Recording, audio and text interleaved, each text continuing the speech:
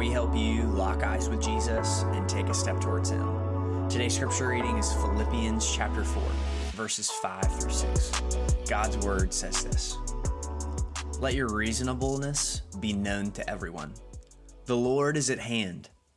Do not be anxious about anything, but in everything, by prayer and supplication, with thanksgiving, let your requests be made known to God."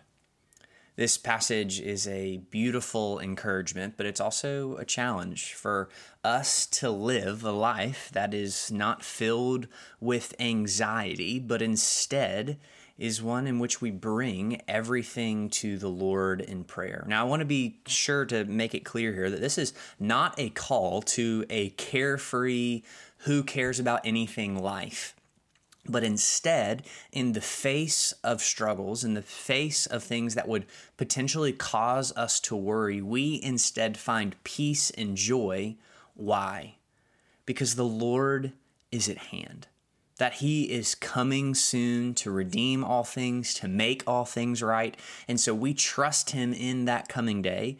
But not only that, we choose to trust Him in this immediate day by bringing everything to Him by prayer and supplication, with thanksgiving, by making our requests known to God.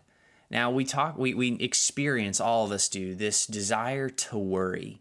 Now what is worry? Now Mike says this all the time, that worry is simply a prayer that we pray to ourselves.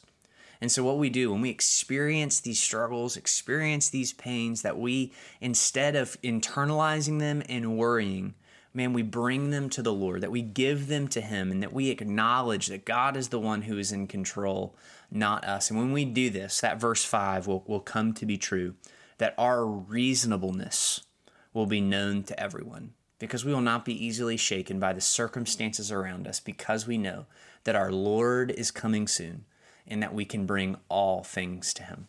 Let's pray to Him now.